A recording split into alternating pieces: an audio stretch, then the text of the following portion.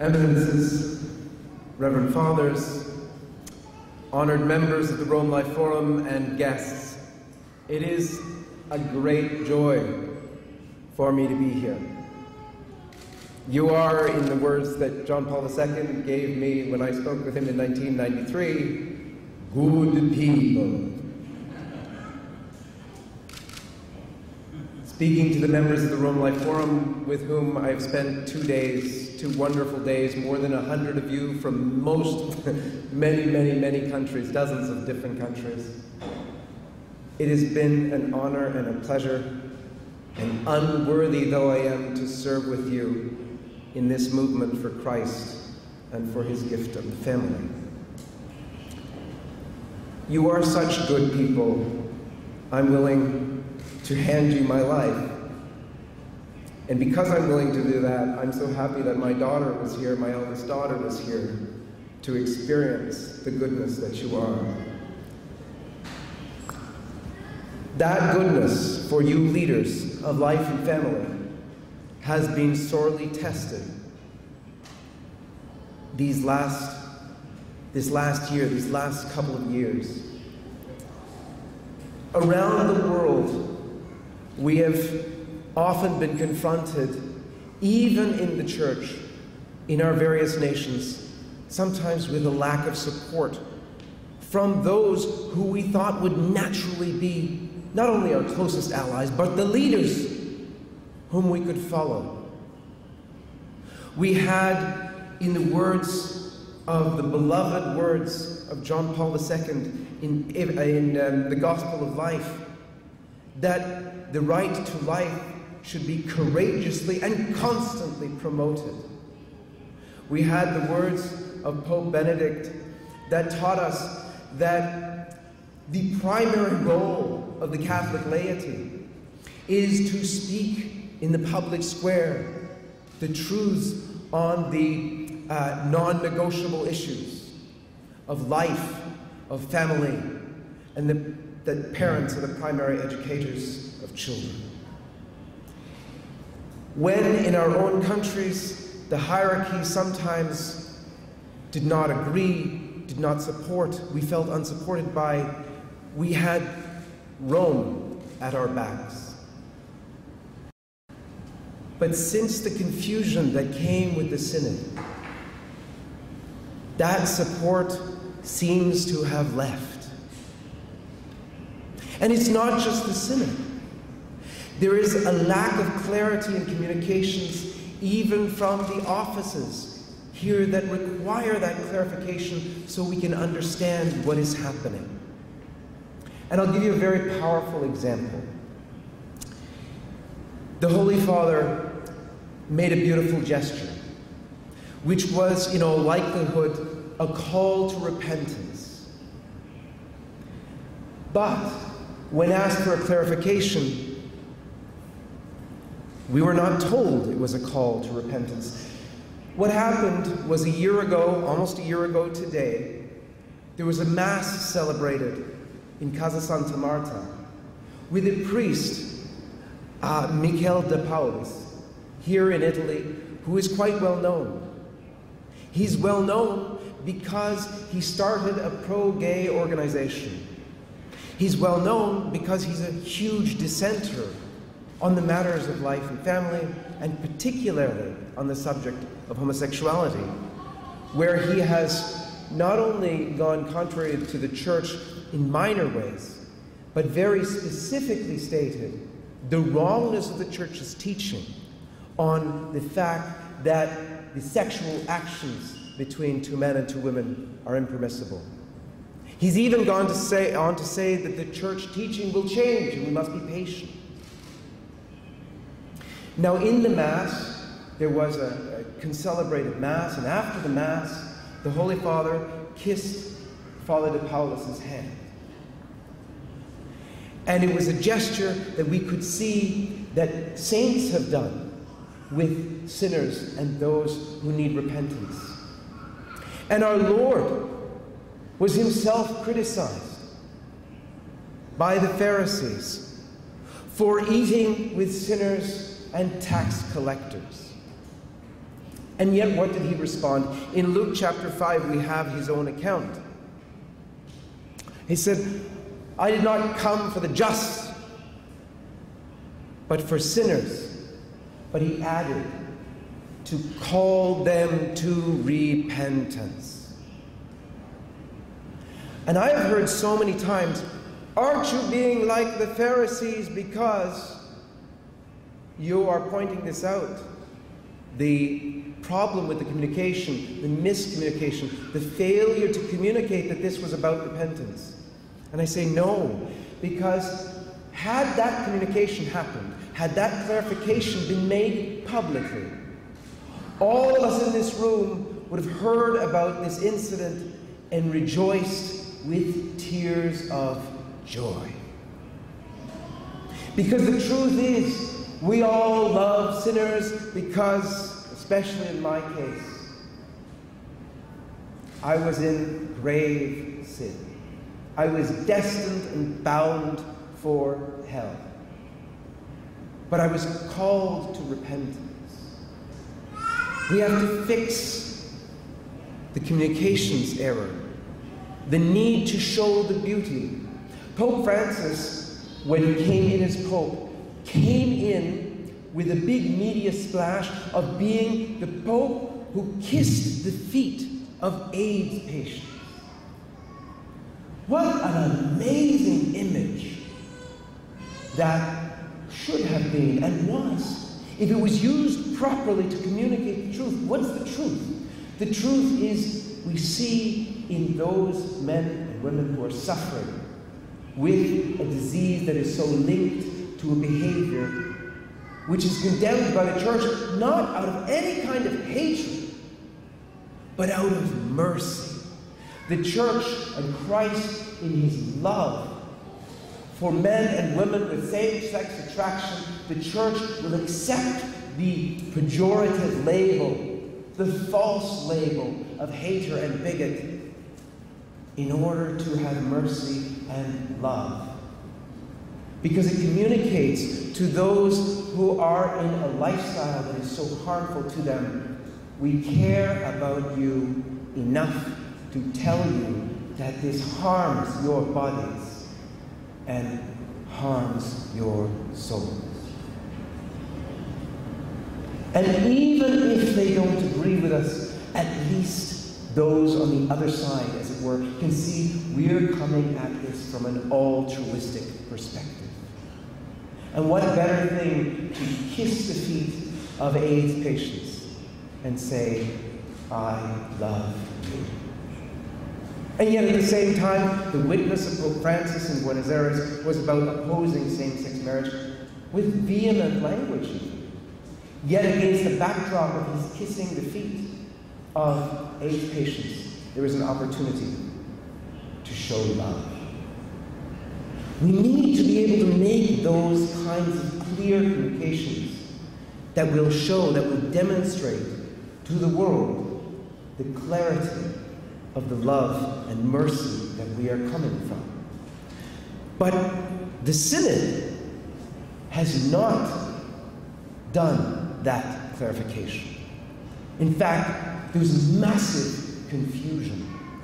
And thanks be to God and the interventions of at least two of our guests and their African brothers,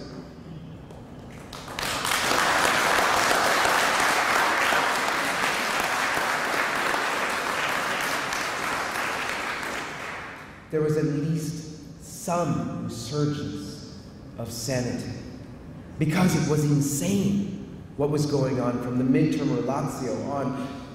It was mayhem. It was like an atom bomb had gone off. And there is still the need for clarity. Things have been misinterpreted by the media everywhere. Pope Francis's comment, "Who am I to judge?" misinterpreted in the first place to be about one thing when it was about another, has been used all over the world. Most demonstrations in favor of gay marriage have the poster. It's on t-shirts. It needs to be clarified. The media doesn't help at all because the media is on the other side and uses the Pope's words to bash Catholic activists in America and all over the West. The clarity we need is so important and still needs to be done. We have sometimes been shocked by things that we have heard. The pro-life movement has been told that we can't talk about the issues of abortion, same-sex marriage, and contraception all the time. But many then wondered, where is this happening? Because in most of our countries in the West, we've had a virtual silence from the pulpits on these issues. And we've had that virtual silence be a torture for most of us. And that virtual silence is accompanied by a shouting from every secular pulpit, magazine, book, and screen of the gospel, I should say, of the anti-gospel of hedonism and sexual aberration called liberation. That gospel, that anti-gospel, is promoted all throughout the world. It is promoted as a new religion that does not allow for dissent. And it is becoming increasingly, as John Paul II and his successor predicted it would be, a tyranny. In my own country of Canada, where we passed same-sex marriage in 2005, many of the people assumed once same-sex marriage was in, there could finally be cultural peace.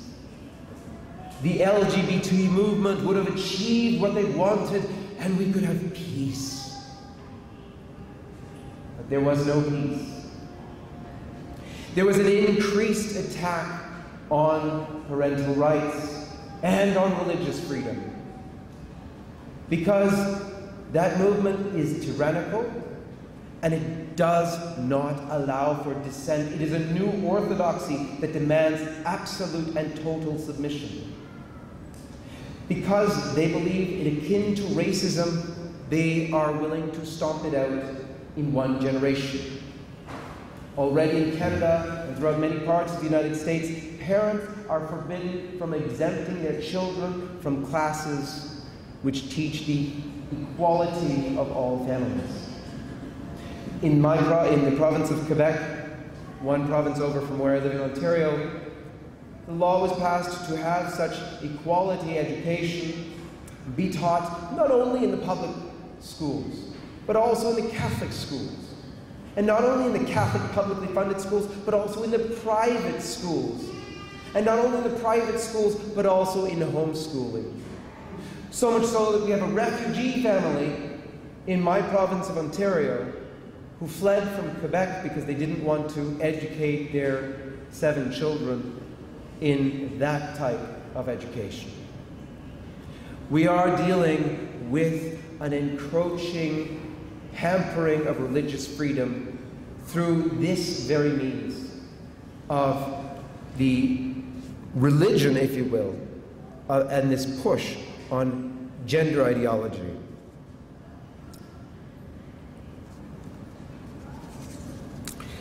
We have today, and I must tell you, I was born in 1970, so I wasn't there for what I'm going to describe, but I've heard from many of you and the beautiful historians who we read of the confusion in the church around the promulgation of Humanae Vitae and the years leading up to it. That confusion engendered because there was ambiguity at the time. There was wondering. You had cardinals in the church submitting reports that we should change the teaching. And of course, a couple of years later, we finally had clarity in the beautiful encyclical Humanae Vitae. But yet that very delay, that very ambiguity, that very wondering what was going on, resulted in what we see still today. The majority of Catholic couples, Catholic women, practicing artificial birth control. And so that same confusion plays out today in the attitude of Catholics towards same-sex marriage. I have been blessed to travel much of the world and go and speak to Catholic youth. I had a great opportunity a couple of years ago to go to New Zealand and speak in Catholic schools, Catholic high schools, to grade 12 students. And I was told by many, many teachers there, on average, it's 50-1 of Catholic students in the final year of schooling against the teaching of the Church on same-sex marriage. There is a confusion in the Church very much akin to that which happened with Humanae Vitae. What has come of this failure? Failure to teach about contraception, against contraception, for openness of life. Failure to teach about the problems of in vitro fertilization and the solution of natural family planning. Failure to teach about homosexual acts and the need for chastity. And failure to teach about immodesty and the need for custody of the eyes. Has that failure, based on maybe a want to be pastoral, or perhaps just convenience, or to be politically incorrect, has that failure resulted in a cultural peace? It hasn't. The failure to preach against contraception has resulted in the abortion holocaust. The failure to teach about immodesty and custody of the eyes has led to a near universal addiction to pornography. The failure to teach about the harms and wrongness of in vitro fertilization has given us embryonic stem cell research and cloning. And the failure to teach the errors of homosexual sex have led to same-sex marriage and one of the greatest repressions of religious freedom that we have seen to date. As we heard in today's reading in the extraordinary form, there was a beautiful quote which startled me this morning at Mass. The very first reading today was already in my notes, was St. Paul talking to Bishop Timothy. Talking about a time that would come when people would have itching ears and not want to hear the truth, and wanting to heap to themselves teachers of what they want to hear. And St. Paul's words to Timothy are so charged with emotion. I charge thee before Jesus Christ, he said, to preach the truth in season and out of season. We had this admonition in the Church from 1986 in the CDF letter by Cardinal Ratzinger, of course, who was to become Pope Benedict. You had the letter to the bishops of the Catholic Church about homosexual persons. And in there, the Church, in her wisdom, forbade silence on the immorality of homosexual acts. And why did it forbid silence?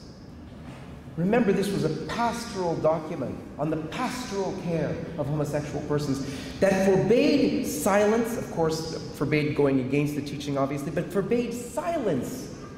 Because it forbade silence in the interest of pastoral care, because it said silence is neither caring nor pastoral, because it denies homosexual men and women the care they need and deserve.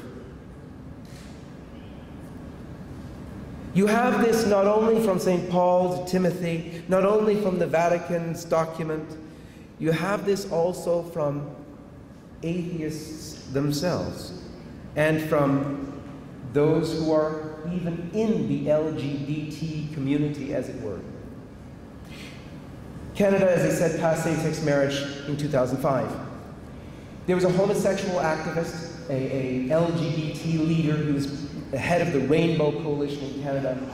And he went to the government a few years after the passage of our same-sex marriage legislation to demand extra healthcare dollars for the LGBT community. And he said that the health risks, or that he said, in fact, the health of the queer community in Canada was extremely bad. He talked about how anal cancer was rampant in the gay male community, how breast cancer was rampant in the lesbian community. And then he said, many of the deaths that occur in our community are hidden. We don't see them, but those of us who are on the front line see them. And I'm tired of watching my community die. We have this admonition to speak the truth clearly on these issues, from the scriptures themselves, from the Vatican itself, and even from the LGBT community, proving to us and hopefully to themselves this behavior harms the body. And we know as Catholics and Christians that it harms the soul. What does all this mean? In Proverbs 13:24, we're told, and especially people like myself, a father of 8 children, are told, he who spares the rod of discipline hates his child. But when you discipline them, you love them. We're told in Hosea, my people perish for lack of knowledge. And he was speaking to the religious hierarchy at the time. Our Lord condemning them for not giving the truth to the people of God.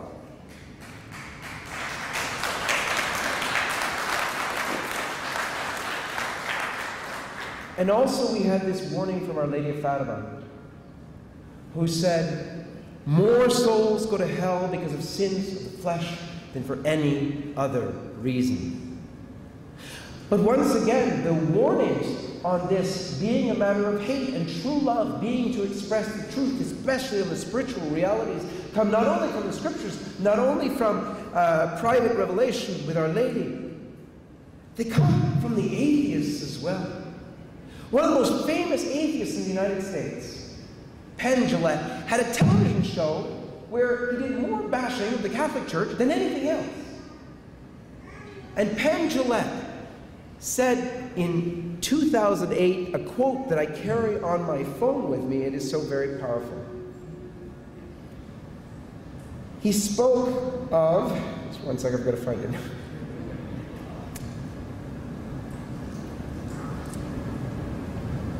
There we go. So, Penn Jillette said, if you believe that there's a heaven and a hell, and that people could be going to hell or not getting eternal life or whatever, and you think that it's not really worth telling them that because it would make it socially awkward, how much do you have to hate somebody not to proselytize? How much do you have to hate somebody to believe that everlasting life is possible and not tell them that? These words from this atheist, from this real hater of the church, it seems, should convict all of us, but more importantly, our spiritual fathers in the faith, to preach in mercy the truth, this beautiful truth. Why is the church withholding in her treasure house the treasures of the church? And I don't mean the gold and the art that's in the museum over here. The true treasures are the teachings that bring us eternal salvation. We need to look out for poverty. We agree. But it was Mother Teresa herself who said, it was the greatest one who cared for the poor, who said, at least in recent times, when she was asked in an interview, why are you sending nuns to the United States? You have poverty there, not over here. And she said, your poverty there is much greater there, because there you have a spiritual poverty, as opposed to our physical poverty. In conclusion, I would like to beg on behalf of my own children, my own 8 children, on behalf of the thousands of children that are represented here in this room, where I'd say the average number of children we have is probably over 5, and then grandchildren over 15. But on behalf of our children, I would beg the fathers of the church to speak these truths, to speak them in love and charity, caritas in veritate, because these truths are needed now more than ever before. The future of the church depends on this.